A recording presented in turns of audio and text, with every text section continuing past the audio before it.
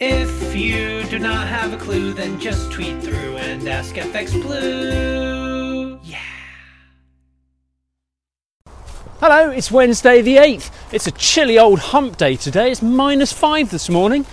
I'm FX Blue and this is the market brief. So Sunak's been on. He announced a cabinet reshuffle that will provide, in his opinion, a more business-focused set of, in his opinion, ministerial talent. The aim, of course, is to help drive economic activity and growth. Perhaps he feels that the Bank of England needs a little bit more help from fiscal policy.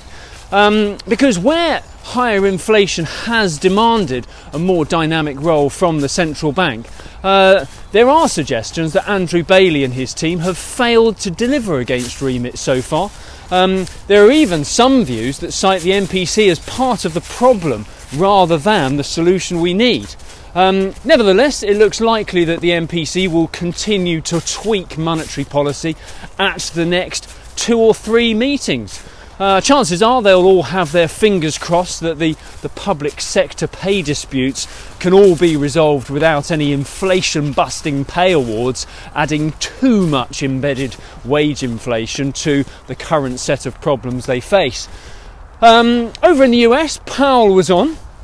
He took part in a Q&A session yesterday where he raised a few eyebrows by referring to falling inflation as disinflation rather than deflation. I mean, he's had a shocker there, hasn't he?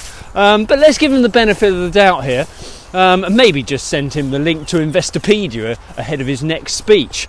But terminology slip-ups aside, he clearly believes that higher interest rates will be needed going forwards in the US, and that's no major surprise though, where the economy is still able to create over 500,000 new jobs in a single month when interest rates have already been raised close to 5%. That sets a pretty strong precedent for higher natural levels for interest rates going forwards, doesn't it? He did counsel against any overreaction to a single strong employment report. He reminded us of the risk that non-farm payrolls may have contained some technical anomalies. Get my teeth in. As such, the market needs to be patient, and the path forward will be heavily dependent on data. Sorry, my dog's rolling in fox poo. Data dependent to deliver a solid economic recovery. The market was a little confused by Powell's comments, and this was reflected in the dollar index. That rose to 104 but then dropped back to 103. Sterling also had a pretty volatile day. We dropped below 120 against the dollar and then rallied up to about 121.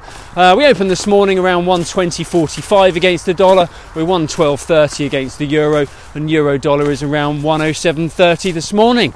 That's it from me. Evidently, I'm going to have to take my dog off for a quick bath. Wish me luck.